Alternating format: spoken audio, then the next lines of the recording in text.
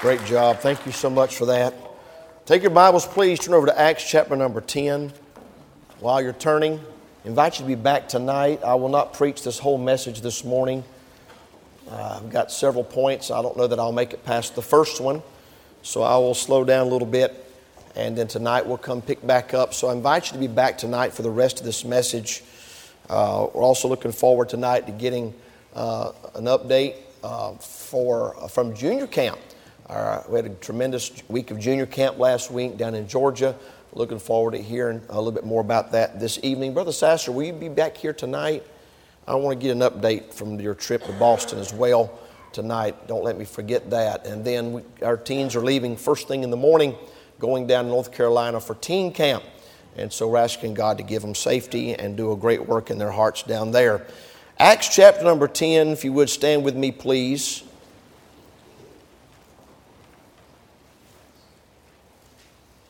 We'll get to the passage eventually. I've got some preliminary statements and verses to look at before we get to the verses in Acts 10, but we'll let this be our text, all right? And we'll get to it in just a little bit.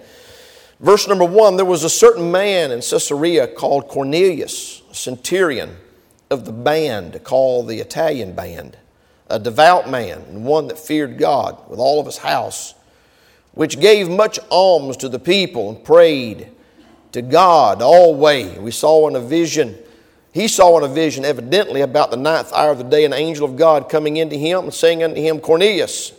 And when he looked on him, he was afraid and said, What is it, Lord? And he said unto him, Thy prayers and thine alms are come up for a memorial before God. And now send men to Joppa and call for one Simon, whose surname is Peter. He lodgeth with one Simon, a tanner, whose house is by the seaside. He shall tell thee what thou oughtest to do. And when the angel which spake unto Cornelius was departed, he called 2 of his household servants and a devout soldier of them that waited on him continually. And when he had declared all these things unto them, he sent them to Joppa. Make a long story short, they went to Joppa, found Peter there, communicated to Peter the message. In verse number 22, they said, Cornelius the centurion, a just man, one that feareth God, and of a good report among all the nation of the Jews, was warned by God, by an holy angel, to send for thee into his house and to hear words of thee. Skip down to verse number 30 and 31. Cornelius said to Peter, 4 days ago I was fasting unto this hour, and at the 9th hour I prayed in my house, and behold, a man stood before me in bright clothing, and said, Cornelius, thy prayers heard, thine alms are had in remembrance in the sight of God. Send therefore to Joppa, and call hither Simon, whose surname is Peter. He's lodged in the house of one Simon, a tanner, by the seaside, who, when he cometh, shall speak unto thee. This is Cornelius speaking in verse number 33. Immediately, therefore, I sent to thee, and thou hast well done that thou art come. Now, therefore, we are all here present before God to hear all things that are commanded thee of God. What a statement.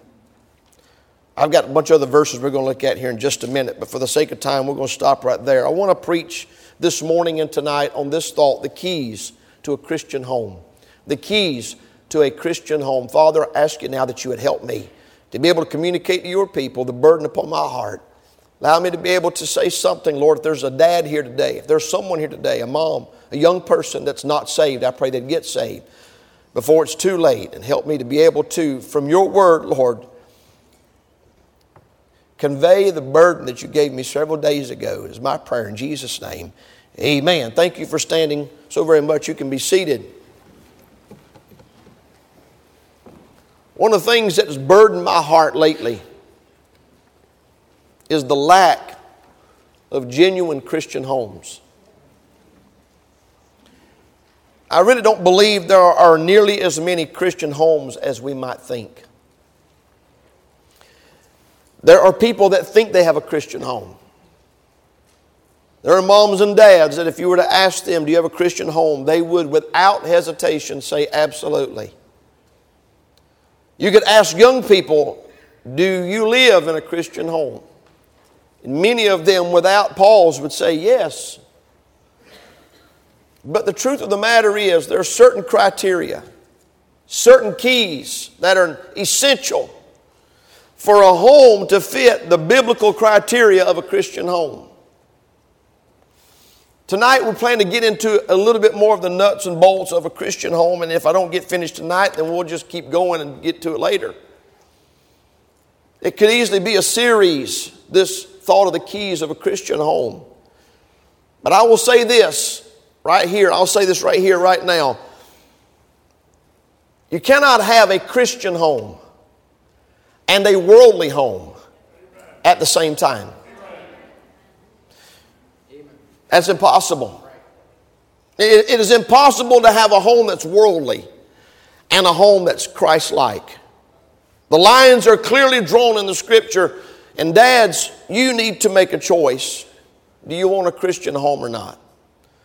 As I begin to make a list of some of the things that make a Christian home, I begin to realize that God's intent, God's desire, God's plan ultimately would be for the dad, the husband, to be the spiritual leader in the home and be the one that determines we are going to have a Christian home.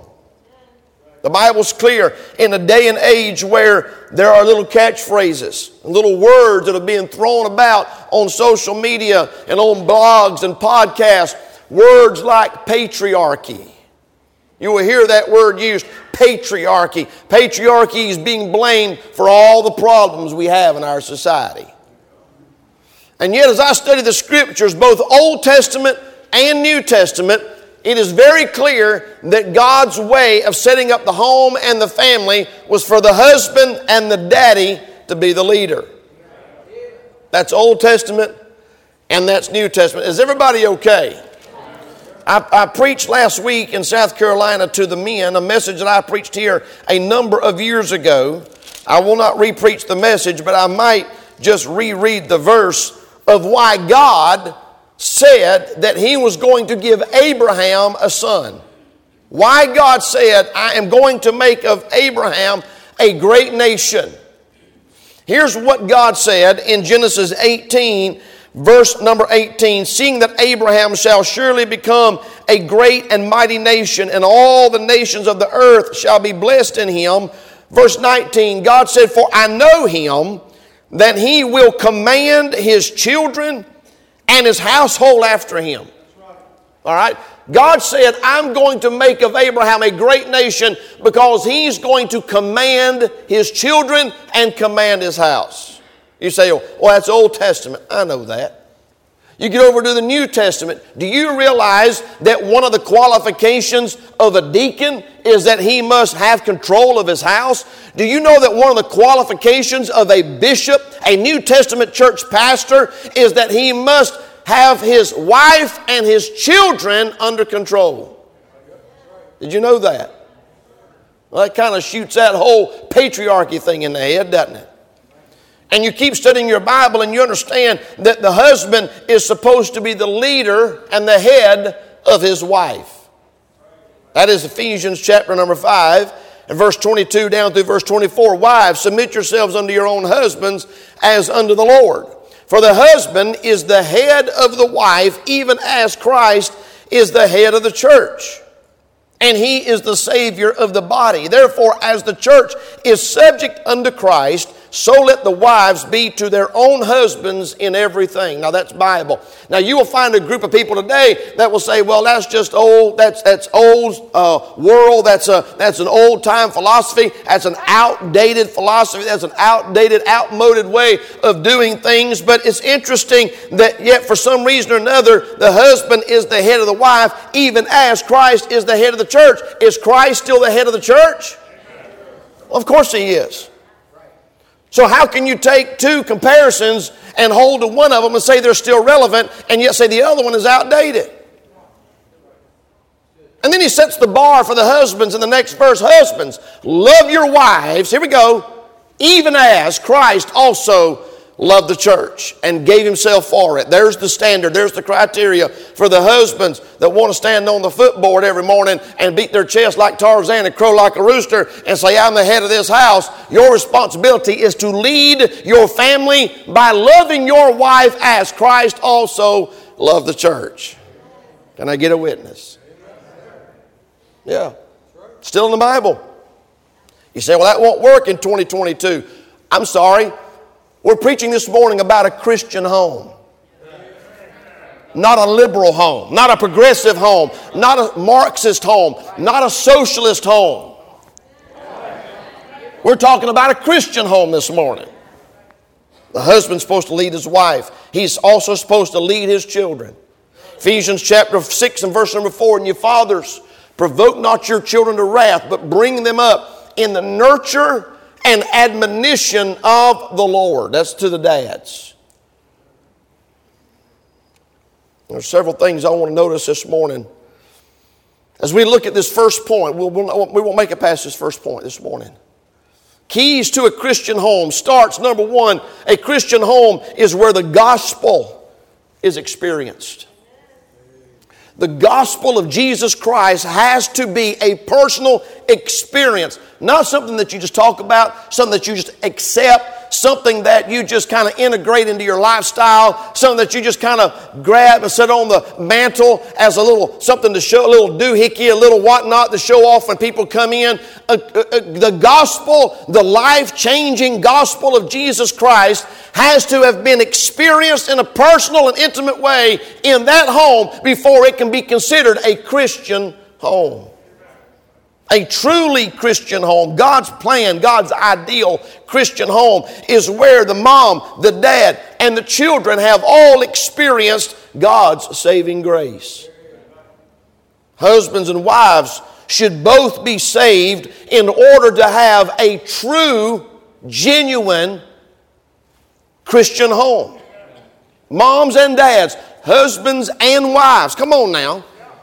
Don't get nervous. I'm in the book. This is why it is very important for you young people and any of you single people in here, in college and career, or you're single adults, listen to me. It's very important that you understand if you want to have a Christian home and you've been born again, saved by the grace of God, it is imperative that you understand the importance of marrying another born again Christian.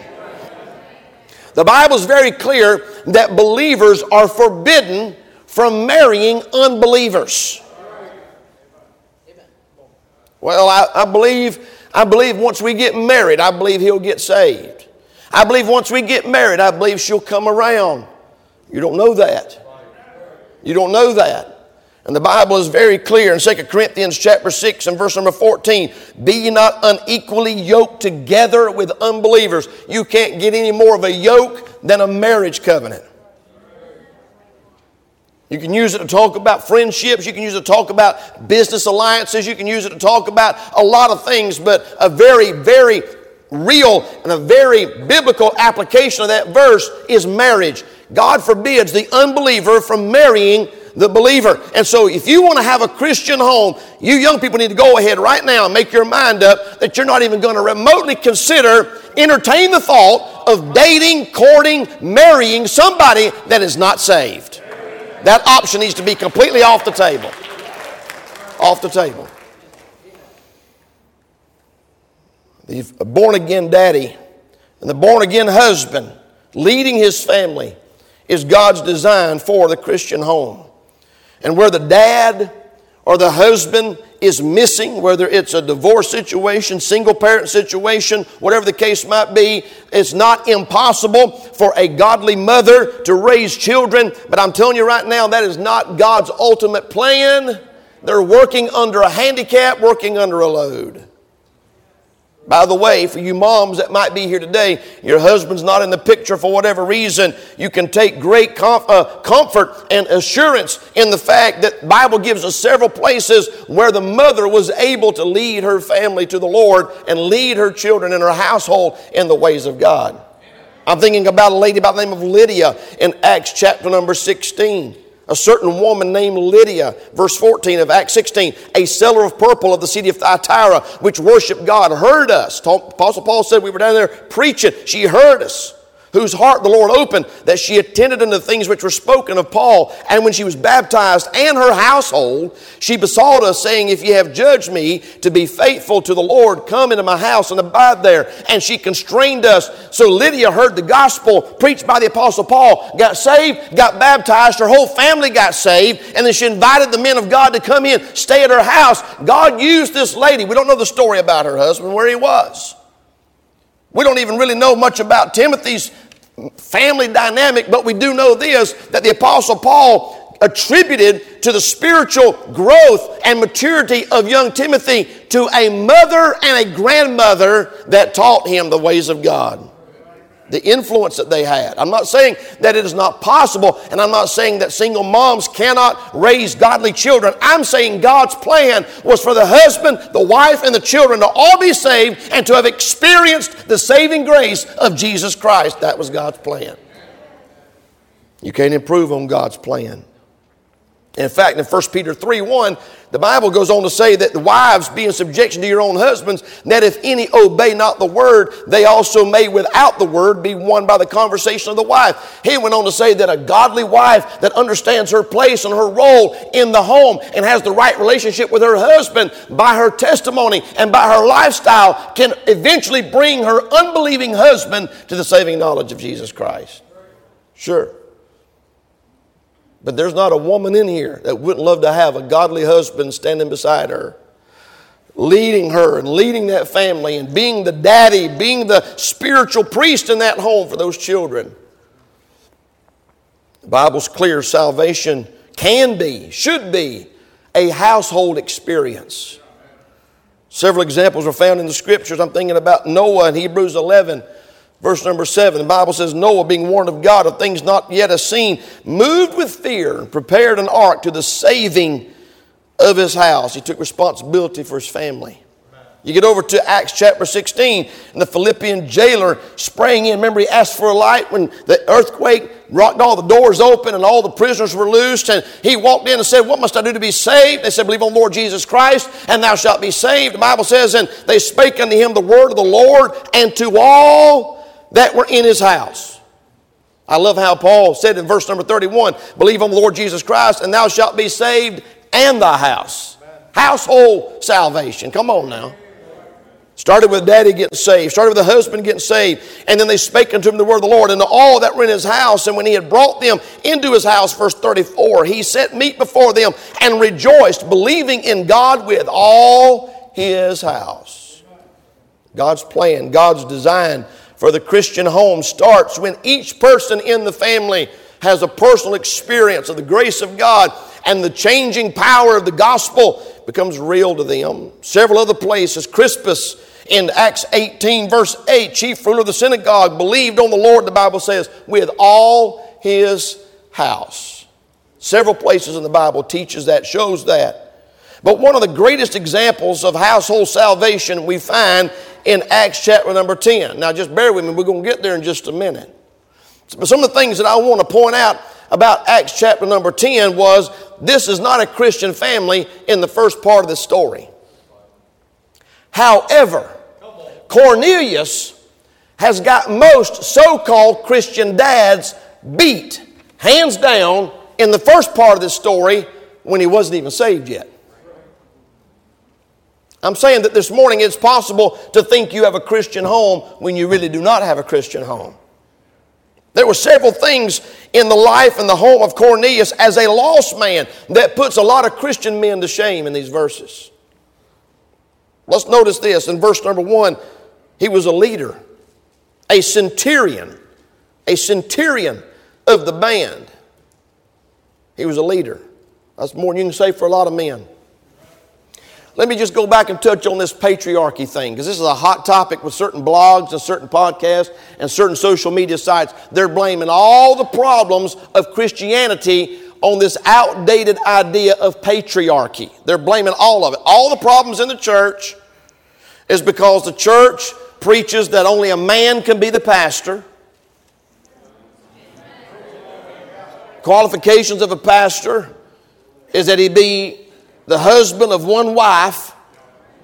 Stay with me now. You didn't fall off the wagon yet, did you?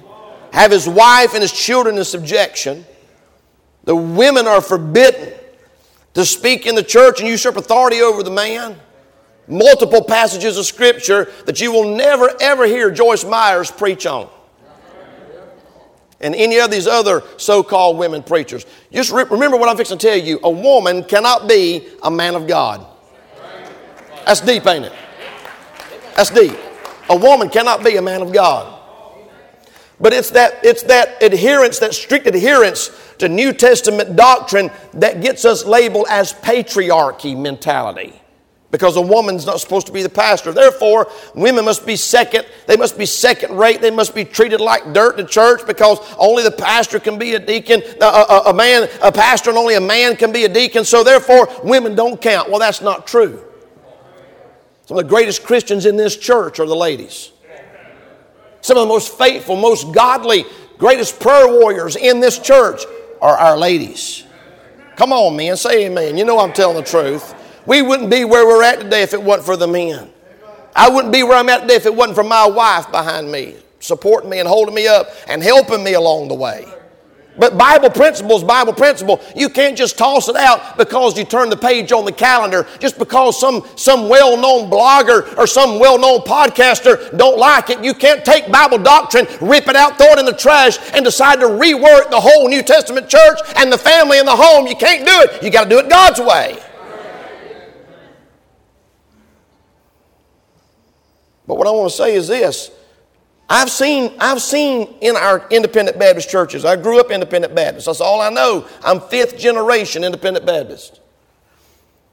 And I've seen men that lorded over their wife and was mean and hateful to their wife and cracked the whip over their wife and kids. I've seen that. Turns my stomach. But I'm just going to go ahead and say this while I'm at it. And you can like it or lump it or jump it or bump it. I don't give a flip. For every overbearing, cruel, harsh husband I have seen in our independent Baptist churches, I have seen 25 women that run the house and tell everybody in the house what to do and tell their husband what to do and lead him around by the nose. For every man I've seen that was wrong, I've seen 25 women that had their roles reversed. 6 of one, half a dozen of the other. 2 wrongs don't make a right. Now 2 rights made an airplane. But 2 wrongs do not make a right. Some of y'all get that tomorrow sometime. I needed to relieve the tension. Some of y'all are getting real tense on me right now. He was a leader. Cornelius was a leader. He was a leader. I like saying that. He was a leader. We need daddies, husbands that'll be leaders. Ask a guy, you want to go fishing? Well, let me ask my wife. Ask my wife. I go, forget it. I don't even want to go fishing with you. I don't even want to be out in a boat with you if you're that wimpy. Forget it. You'll probably show up with pink lace on, wearing a tutu and have your hair in a bow. Don't even come. Forget it. Forget it. He was a leader. He was a fighter and he was a warrior, according to verse number 1, a centurion of the band. He knew how to fight. He didn't make it to that rank. He didn't get promoted up through the ranks to become a centurion of the band without having earned it as a fighter and as a warrior. We need dads and husbands that know how to fight. Fight. I'm talking about fight the right way, fight the right battles. Not fight with your wife, fight with your kids. I'm talking about fight sin, fight what's wrong, fight for your family, fight for your church, fight for what's right, fight for your country. Amen. He was a devout man. Look at verse 2. The Bible says he was a devout man. He's not even saved yet. He's not even saved. He's a devout man. I wonder how many men today are members of our independent Baptist churches that we could honestly say the Holy Spirit of God would allow someone to pen about them that they were a devout man. In and out, up and down, hot and cold, back and forth, in the altar, crying and making commitments to God. 2 weeks later, out of church. Sitting in the church pew, one service, raising their hand, tears running down their face, rejoicing in the things of God, rejoicing in their salvation. 2 weeks later, they're mad at everybody, got the poochy lip disease. 1 minute they're talking to people about the Lord, the next day they're acting like they don't know God. Nobody around them would ever know they were saved. We're talking about he was a devout man. Come on now. Happy Father's Day. He was a God-fearing man. We're still in verse 2. One that feared God. He wasn't even saved. He had a fear of God. What's more than you can say for a lot of men today? You can tell by looking at them, they don't fear God. They don't believe in the fear of God. They're not ever thinking about judgment day. They're not thinking about standing before God one day. They're not worried about what God thinks or what God sees. He was a God-fearing man.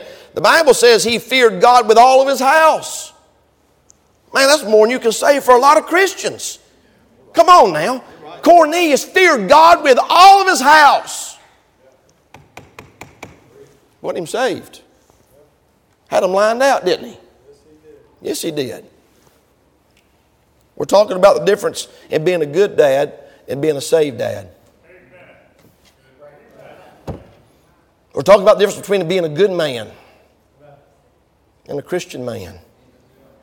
We're talking about the difference between having a good home and a Christian home. There's a difference.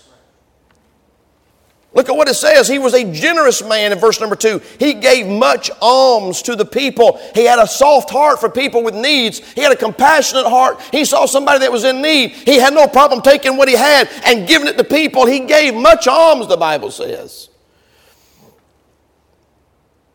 He goes on to say in verse number 2, and prayed to God always. Always. Dr. Bittner, he's not even saved. Preacher, I got a Christian home. I pray. I put money in the plate. They don't have a Christian home.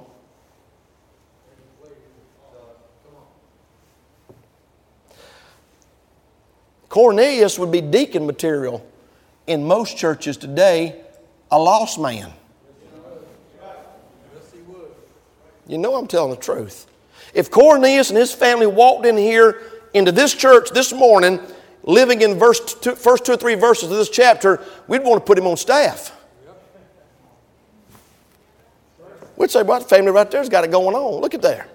Look at that man. Squared away, got his family in order. Look at him, generous, cares about people, compassionate. He's a leader, prays all the time, gives all the time. He's not even saved. He was a praying man. He had a reverential fear of God in verse number 3 and verse number 4. When this angel came to him in verse number 3 and called his name Cornelius, in verse number 4 it says he looked on him and he was afraid. Here's a centurion of the Roman band. A man that's been in hand-to-hand combat, probably killed people, come home from work many days with blood and guts on him and cuts and scratches and bruises. He saw an angel of the Lord, the Bible says, and was afraid. There was a reverential fear of God and of spiritual things. He's not even saved. If Cornelius, I believe, was sitting in Calvary Baptist Church this morning as a lost man, he'd be paying attention. He'd be leaning into the message. He'd have his Bible open. There wouldn't be no chewing gum and playing on his cell phone and have his earbuds in and listen to the ball game.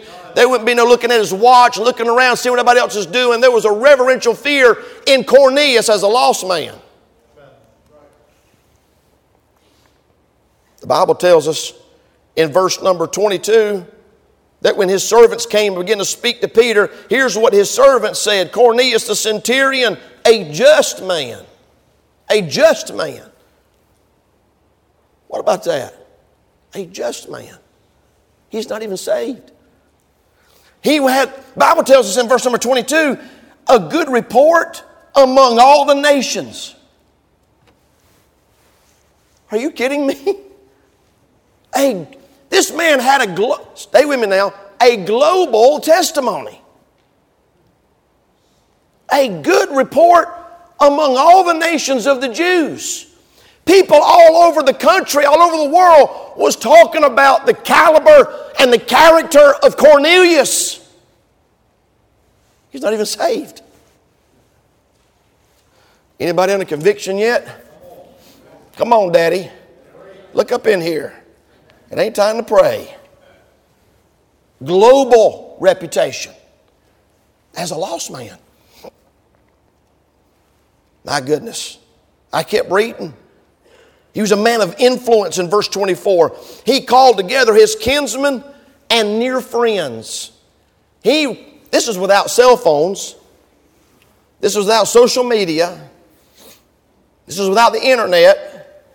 He went around and got all of his friends together and got them all into one place to come hear the preaching that was about to take place. Can I say it? Can I say it? Cornelius brought more lost people to church as a lost man than most Christians ever do in their whole life.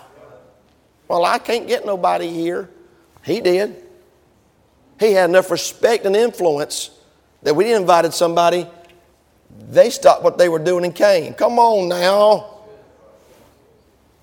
I'm still in the book. Look at verse number 33. Here's what he said. I'm leaving out so much of this story. Peter's down praying on the rooftop. He's praying. Had this vision. Had this whole vision of the great sheep being let down from heaven with all manner of creeping things and wild beasts and four-footed beasts and fowls there, and a voice saying, "Arise, Peter, kill and eat." Verse number 13, I like that verse. Kill and eat. I like that verse. That's in there for all the vegans. Kill and eat. He wasn't talking about a head of lettuce either, praise God. He was talking about kill and eat. Peter said, "Not so, Lord. I've never eaten anything that's common or unclean." And God did this 3 times. And what God was doing was preparing him for the fact that the gospel was now about to be made available to the Gentiles. All this is what's happening. And while he's getting this vision, and while he's trying to figure out what all this is about, there's a knock on the door. And here are these men, that were sent from Cornelius' house, and they said, "Cornelius has called you." And about that time, he figured out what God was trying to do. So Peter loaded up and went with some of his friends and went down to Cornelius' house. And when they got there, the Bible says in verse number 25, Cornelius met him, fell down at his feet, and worshiped him.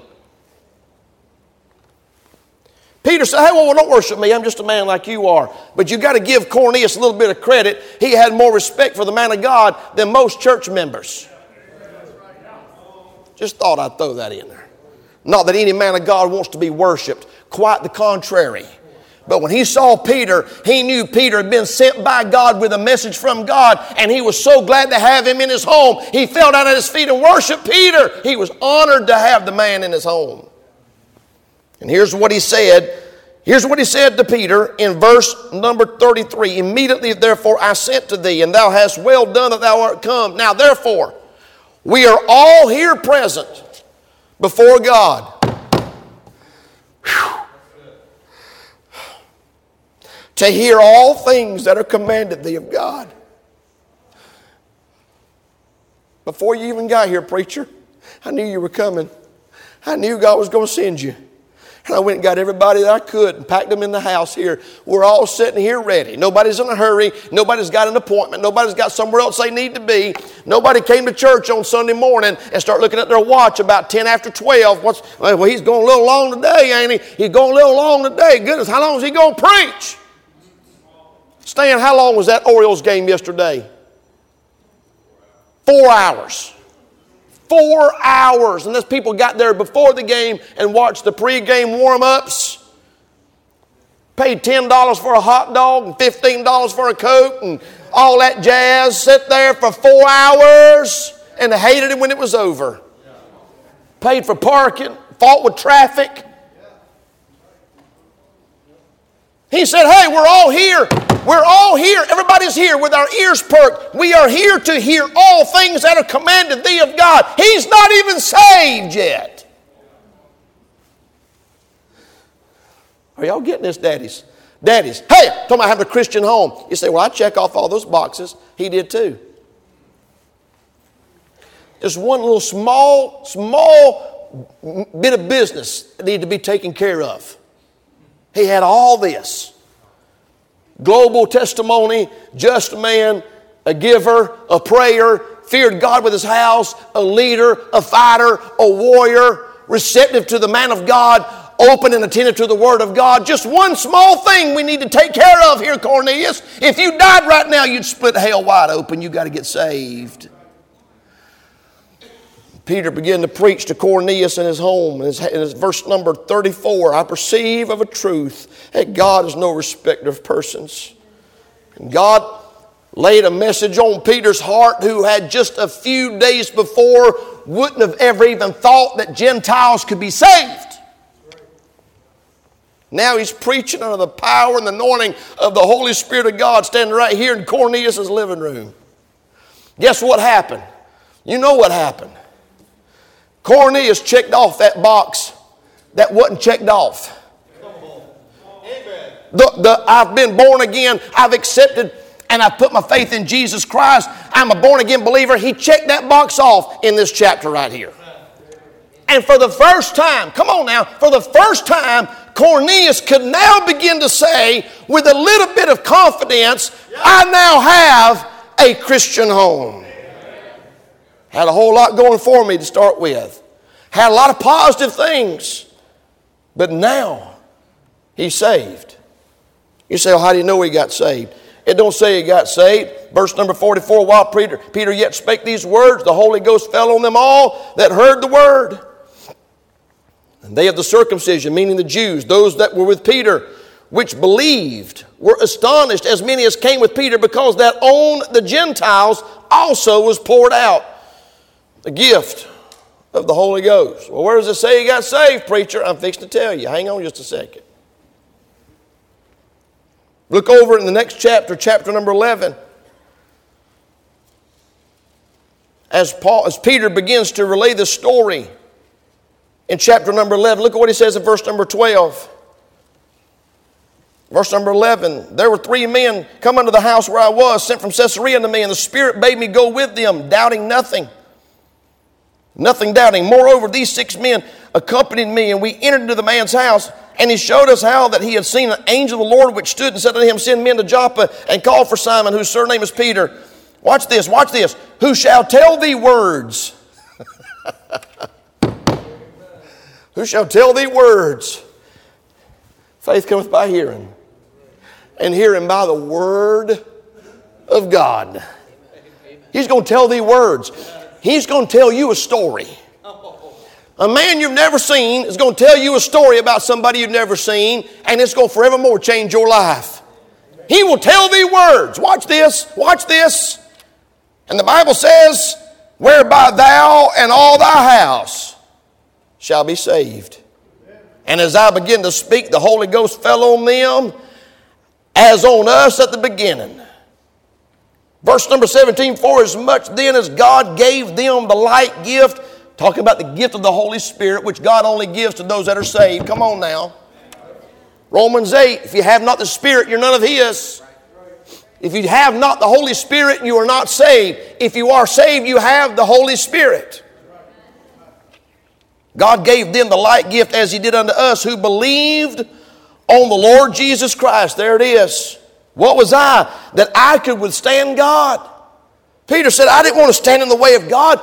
God was about to take the gospel message from the Jews, those that rejected Christ, those that stood on the streets and said, crucify Him, let His blood be on us and on our children. He's now going to take that gospel message. John 1, He came unto His own, but His own received Him not. But to as many as received Him, to them gave He power to become the sons of God. Even to them that believe on His name. That's the Gentiles. That's the uncircumcised Gentiles. Come on now.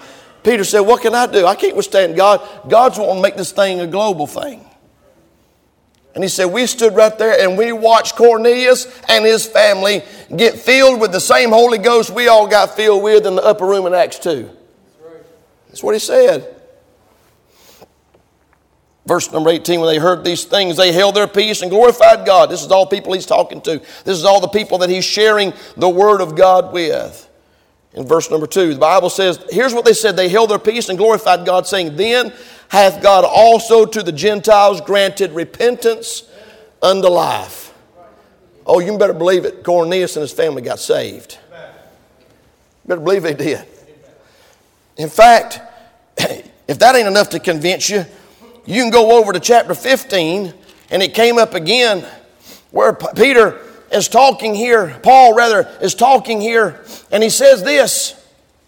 Let me get my place here. Chapter 15, verse number 7. When there had been much disputing, Peter rose up and said unto them, Men and brethren, you know how that a good while ago God made choice among us that the Gentiles by my mouth should hear the word of the gospel and believe. You see that? And God, which knoweth the hearts, and trust me this morning, Daddy, look up in here. God knows the heart. God knew the heart of Cornelius, that he wanted to do what was right, and he was walking in, can I say it, every bit of light he had ever gotten. He was walking in every bit of truth he had ever gotten. He was doing everything he had ever heard about how to be a good daddy, a good leader in his home, be a good husband, but he never had heard the gospel. Come on now.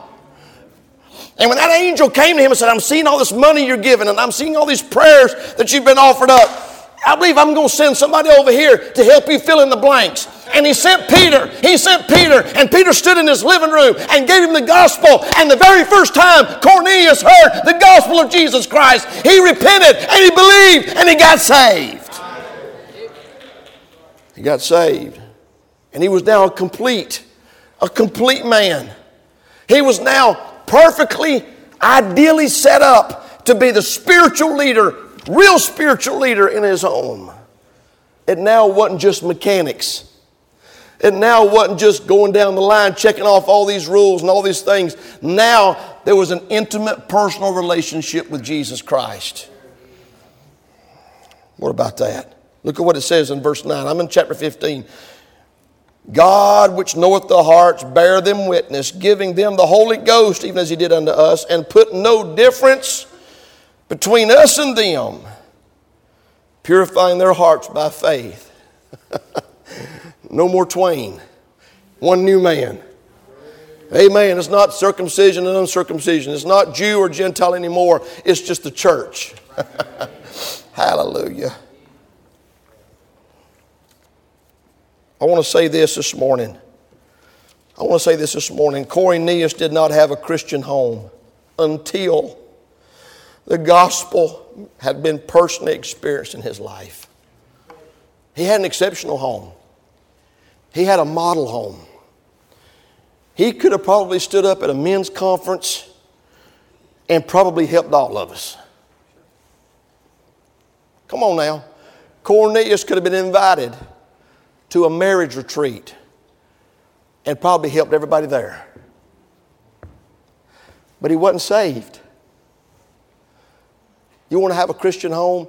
There's more than just going to church, throwing money in the plate, passing out a few tracts.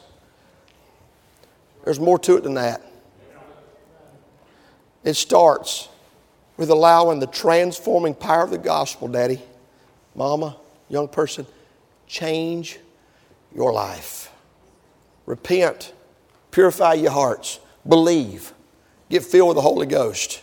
Then, and only then, can you have a Christian home. I wonder this morning with heads bowed and eyes closed. Maybe there's somebody here today as the musicians are going to the instrument. There may be somebody here today